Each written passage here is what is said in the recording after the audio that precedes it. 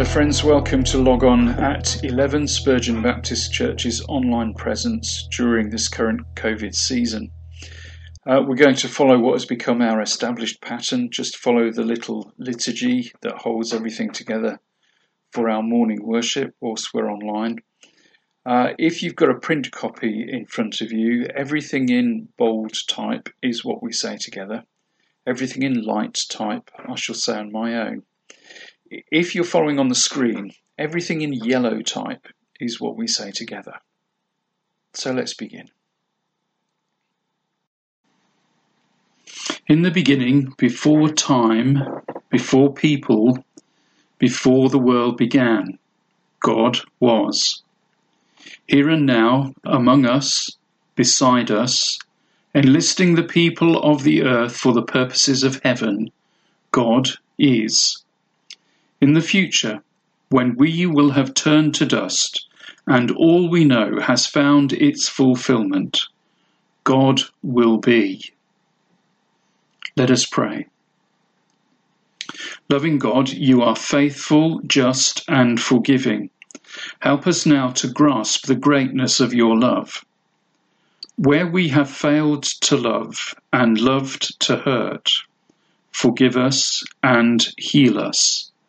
Where we have scorned difference and have been indifferent to those in need, forgive us and heal us.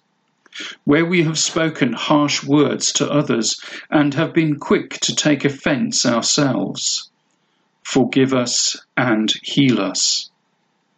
If we say we have no sin, we deceive ourselves and the truth is not in us.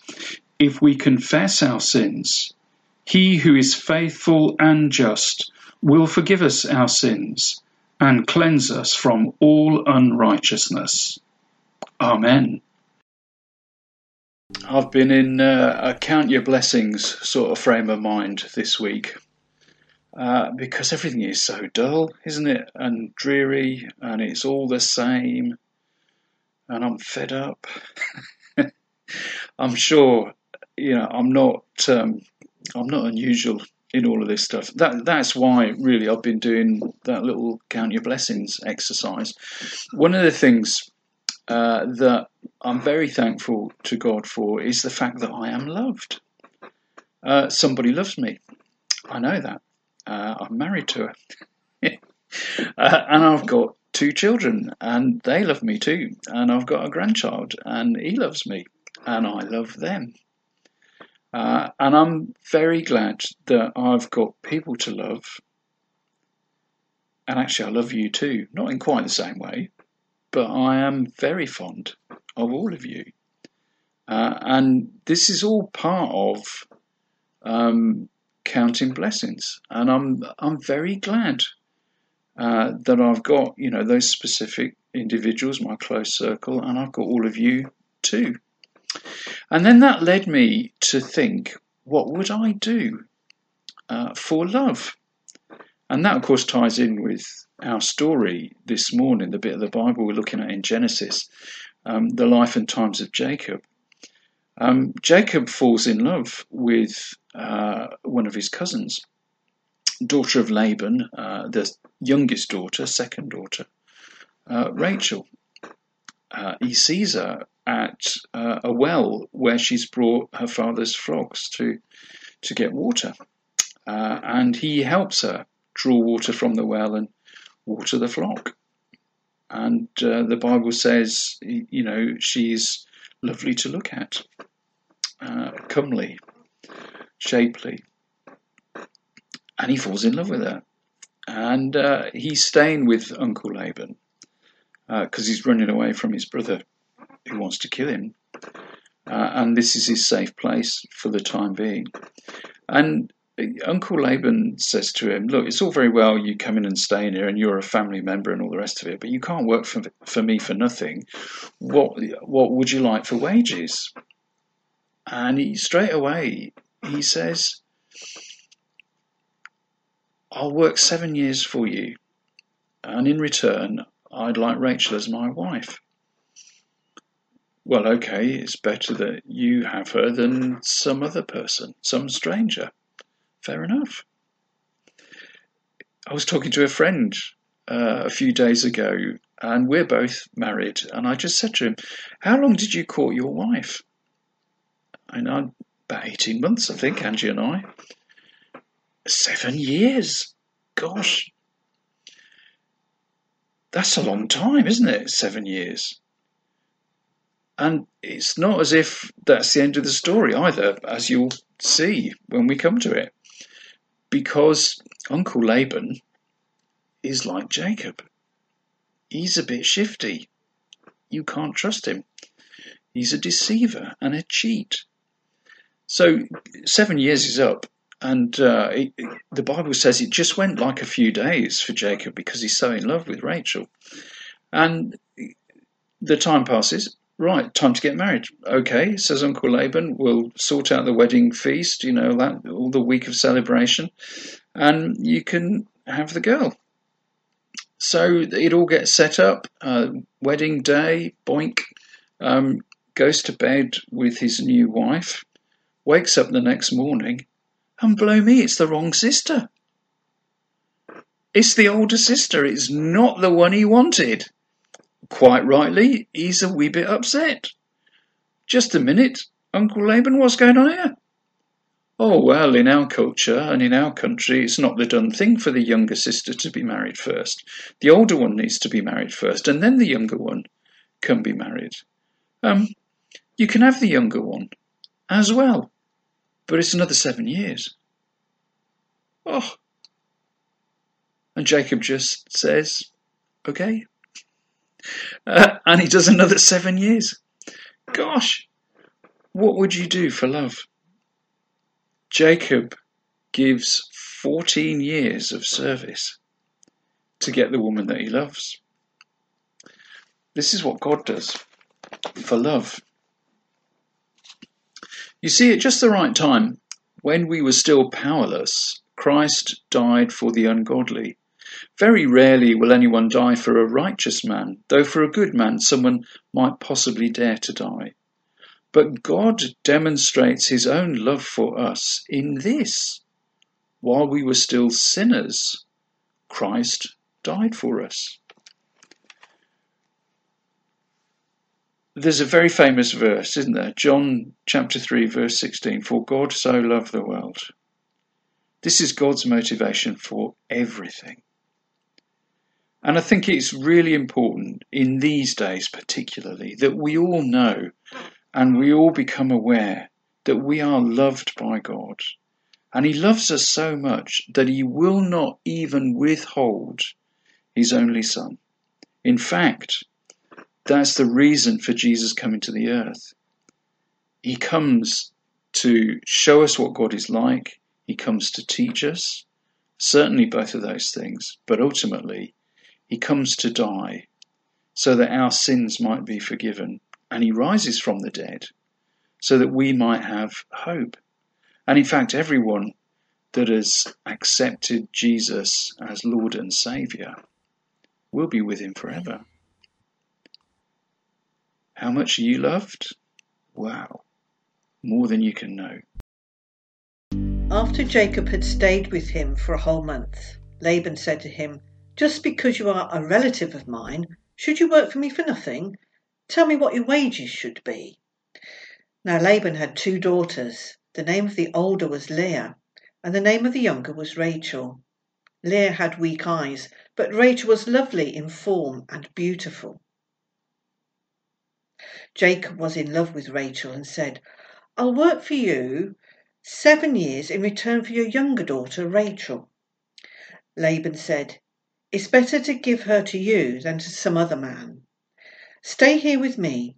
So Jacob served 7 years to get Rachel, but they seemed only like a few days to him because of his love for her. Then Jacob said to Laban, give me my wife. My time is completed and I want to lie with her. So Laban brought together all the people of the place and gave a feast. But when evening came, he took his daughter Leah and gave her to Jacob, and Jacob lay with her. And Laban gave his servant girl Zilpah to his daughter as her maidservant. When morning came, there was Leah. So Jacob said to Laban, "What is this you've done to me? I served you for Rachel, didn't I? Why have you deceived me?" Then Laban replied, "It's not our custom here to give the younger daughter in marriage before the older one. Finish out this daughter's bridal week, then we will give you the younger one also, in return for another 7 years' work." And Jacob did so. He finished out the week with Leah, and then Laban gave him his daughter Rachel to be his wife. Laban gave his servant girl Bilhah to his daughter Rachel as her maidservant. Jacob lay with Rachel also, and he loved her more than Leah, and he worked for Laban another 7 years. And we come to the next episode in Jacob's life. You'll recall that he has stolen his brother's blessing. His brother Esau is not a happy man and is breathing out murderous threats against Jacob. Jacob's mother, Rebekah, has arranged for him to spend some time away from the family home to go and visit her brother Laban. So Jacob is sent away for his own sake, sent away to be safe, effectively away from the brother Esau, away from Esau, who is ready to kill him, really. Once Dad has died and we've gone through the period of mourning, I'm going to sort it out then. So off he goes. And we were recalling last week that during his journey across to Laban, he has this very big encounter with God, which changes the way that he sees the world. His whole world is turned upside down, which of course is what happens when you have a significant and a meaningful encounter with God. Even today, that happens. The journey continues. He finds himself in Laban's country and he starts to ask around. He's standing by a well. There are lots of shepherds there with flocks that are gathered, waiting to drink. "Do you know Laban?" "Yes, we do." "Oh, and look, here's his daughter, Rachel, bringing their flock to the well. Why are you all standing around? Why don't you just move the stone and water your flocks and then go back to pasture?" "Well, it's not what we do. We wait until everybody's here and then we just move the stone once and then, job done, we all go back." Jacob just looks at this and thinks this is daft. And there's Rachel, and he likes Rachel. In fact, our reading makes it clear. He's in love with her, really, from the moment he sees her. So he just moves the stone. We don't know, whether it's a big stone. We don't know whether it would take more than one person normally. Probably not, because Jacob's not mentioned as being a particularly big bloke or strong bloke, is he? I mean, in fact, when he's introduced to us, we know he's not even the outdoorsy type. He's a quiet, studious fellow that likes to stay near home and, does a bit of reading and what have you. Whereas Esau, his brother, is the bloke who's the man's man. He's out hunting and fishing and shooting and gathering meat and dressing it for the table and so forth. So, But anyway, he doesn't understand why everybody's hanging about, and he just moves the stone. Rachel waters a flock. He mentions to her, "I'm one of your kin. I'm looking for your dad." And she goes off happily and says to Dad, "A cousin has arrived, and this is what he did for me. And, he's looking for you."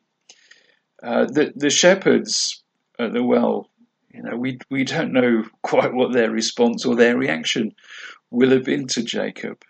But it's interesting, isn't it? When Jacob says, "Why are you hanging about? Why don't you just move the stone, water your flock, and go back to pasture?" They just say, "Well, that's not what we do." You find that sometimes, don't you, with churches? I have found that with churches. I love it when new Christians come into the church because they ask all those questions, don't they? Why do you do that? Why do you do it in that way? And it just causes you to pause, doesn't it, and think, well, why do we do that? And why do we do it in that particular way? New ministers coming to churches do that as well, don't they? I've been here long enough not to be new anymore, but sometimes still I wonder, why do we do that? And occasionally it's worth asking the question. I think in church life, we do fall into just doing stuff because we do it. And every now and again it is good just to do a little review and to think, what's useful to the life of the church now? What's helpful to it? And what can we safely discard now? Because, whilst it was good at that time, we seem to have moved on. We're in a different place. The context that we're working in is different. The environment that we're operating in is different. These things no longer helpful, or they don't sort of supply a need anymore. So they could be safely let go of, and that would free us up to do different things, new things, should God bring them across our path. And that could be patterns of church life, it could be patterns of worship, patterns of ministry, patterns of service in the community. There are all sorts of things. I think for all of us, it's just a matter of being alive and alert to what God may be saying to us. And of course, if God is wanting to do something among us, a new thing or a different thing, we'd be wise to take notice and see how we might join in with that and see that happen. So, things that are good and helpful clearly should remain and they should be encouraged, but things that, are no longer relevant, well, those things can be put down. Jacob here breaks with tradition. He pulls the stone away. He allows Rachel's flock to get in. He makes himself known as a kinsman. Rachel runs home and tells Laban, and out comes Laban to greet his nephew. Jacob's broken the code of the shepherds, the tradition of the shepherds. They won't like him for that. He's impressed the girl of his dreams, which is always a good thing, isn't it? And he's ingratiated himself with her dad. Now, this is a good start, a really good start for this fella. And we'll see how it unfolds. We know, don't we, that Jacob actually is not a nice man. We know that Jacob is a cheat, and he will defraud if he can. That's his history. That's how we were introduced to him. Even in his mother's womb, grasping his brother's heel. Someone that can't be trusted. We know that. So things begin to unfold. He's taken into Laban's household, and we discover that Laban is equally tricky.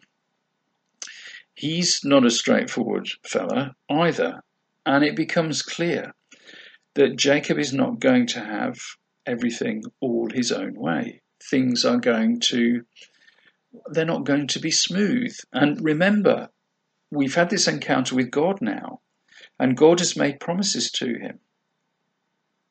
He is the recipient of the blessing, God's blessing, and God has made promises to him. And how are we going to see this worked out? Well, it's not a smooth road. Even now, it's not a smooth road. So, keep that in the back of your head. So after a month of being in Laban's household and working with him, Laban just takes him to one side and says, look, I know you're a relative and everything, but I can't have you working for nothing. What shall I pay you? What wage would you like? This is a bit unusual, isn't it? Normally, you would just say, well, this is the going rate. I mean, you are family, and I wonder if there was a mate's rate. But anyway, normally it would be the employer that would say, this is what I'm going to pay. Interesting that he says, what shall I pay you? And Jacob says, I'll work for you for 7 years, and in return, I would like Rachel as my wife, please. Okay, agreed. I may as well let you have her as some stranger. And so he works for 7 years. 7 years. How long would you wait How long did you court your wife for? If you're married, your husband, your spouse. I think Angie and I courted for about 18 months. 7 years. How long would you wait for something that you really wanted? It's very different, isn't it, our life today? Buy now, pay later, credit, why wait? Very different today. Not just in material things either, but spiritually as well. I think some of this affects the way that we think in churches sometimes. God makes promises and God fulfills his promises, as we have seen, as we've read Genesis. We saw the way that God fulfilled his promise to Abraham to make him the father of nations. But he didn't do it straight away. And not without some delay and some difficulty along the way. And we're seeing it again with this Jacob episode, aren't we? God's promises are fulfilled, but sometimes they take a long time. And for one of Jacob's children, Joseph, the promise that he receives in a dream, that will be fulfilled too, but it will take about 27 years. It takes certainly a generation for the promise. The promise is that his father and his brothers will bow down to him. You remember the Joseph story, a fabulous story. And again, there's a refrain in that story. God was with Joseph. And it's very hard to see because everything goes wrong for Joseph in the beginning. But that's another story. So Jacob does 7 years. He does 7 years' work. And then when the 7 years is up, he says to Laban, right, time for me to have my wife now. Right, absolutely. So we'll do all the usual stuff, celebrate for a week, and the jobs are good, and so let's party. I wonder what Jacob was drinking that day, because he lays with the woman, and it's the next day when he wakes up that he realizes it's the wrong sister. He's got Leah. He hasn't got Rachel. What has gone? What was he drinking? And he says to Laban, "Hold on a minute. This wasn't what we agreed. I said I would do 7 years for Rachel, and you've given me Leah. What's going on?"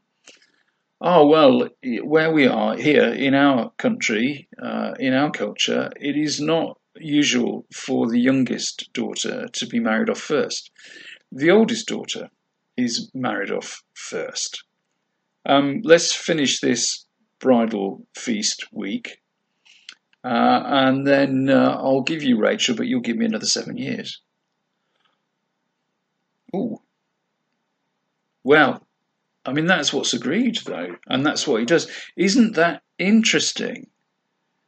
When we were introduced to Jacob, and the first significant episode between the two brothers was to demonstrate that this notion of the eldest, primogenitor, wasn't something that could be taken as a given. And now he finds himself in this foreign land, and it is a given for this girl. It is a given for Laban and for his family. The oldest girl will be married first, and you're welcome. If you want the younger one, that's another 7 years, bud. And he takes it, doesn't he? Jacob just takes it.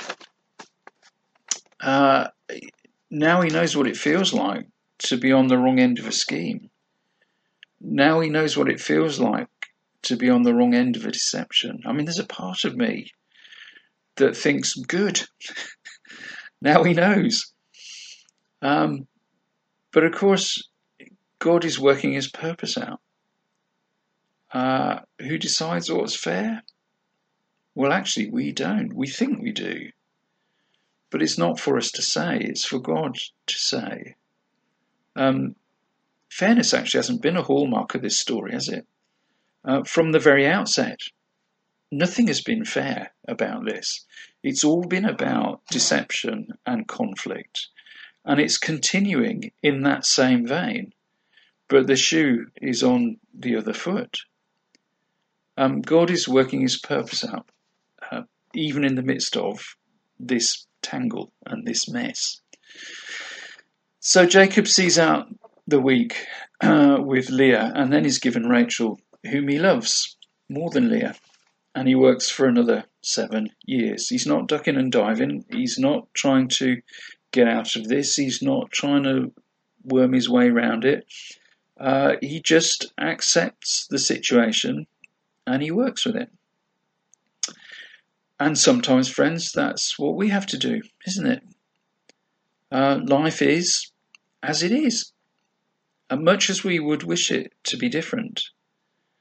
And again, we're in a context and a situation which none of us could have foreseen, and it is not an easy way of living. We are separated from one another. We can't see the people that we love. We can't be amongst our friends. All of the things that usually sustain and encourage and help us seem to have been just taken away from us for a time. But it is just for a time. It's not forever. And we will be able to see one another face to face in the days that lie ahead. We just have to work with what we've got right now and make the best of it, which is what Jacob does. And Jacob does it for love, doesn't he? What would you do for love, I wonder? What lengths would you go to secure your beloved? Listen to this. God demonstrates his own love for us in this. While we were still sinners, Christ died for us. That's quite something, isn't it? Something for me to ponder in these days of lockdown. Something for us to remember whilst we're waiting for the days to pass. Still loved by God, and that's wonderful. Amen. Let us pray. Father, thank you for this opportunity to pray for the needs of the world and to pray for our friends. We continue to pray for relationships between our country, the UK, and China as things develop in Hong Kong, and we make offers of support to the people of Hong Kong, and China respond negatively at the moment to those things. We continue to pray that diplomatic channels will remain open and that conversation will continue to go back and forth. We pray for the people of Myanmar, Burma as it was, following the military coup. We wonder quite what will happen there. Pray for all those that seek to see democracy firmly established and embedded in that country. We pray for all the democratically elected politicians and leaders of political parties who may be under pressure right now, some of them under arrest and maybe in prison. We pray for strength and courage for them, and pray that the military leadership will roll back from where they are, will go to the electorate quickly, will have new elections soon and will abide by the result. We pray for our country's relationship with the European Union. We're aware that we're in a very new territory now, having left the European Union, and there are all sorts of conversations that still need to go on around Northern Ireland and how goods and services operate and are moved from that country into Europe and from Europe into Northern Ireland and UK. We pray for those that are engaged in the conversation, pray that cool heads will prevail and that the talks will be fruitful and that they will lead to a good and satisfactory conclusion. We continue to be thankful, Father, for the rollout of vaccines against COVID-19, thankful for all those who are engaged in the production of the vaccine, in the logistics chain to see it delivered to various sites, to all those members of the NHS and the armed forces who are making this happen. We look forward to being vaccinated in due course.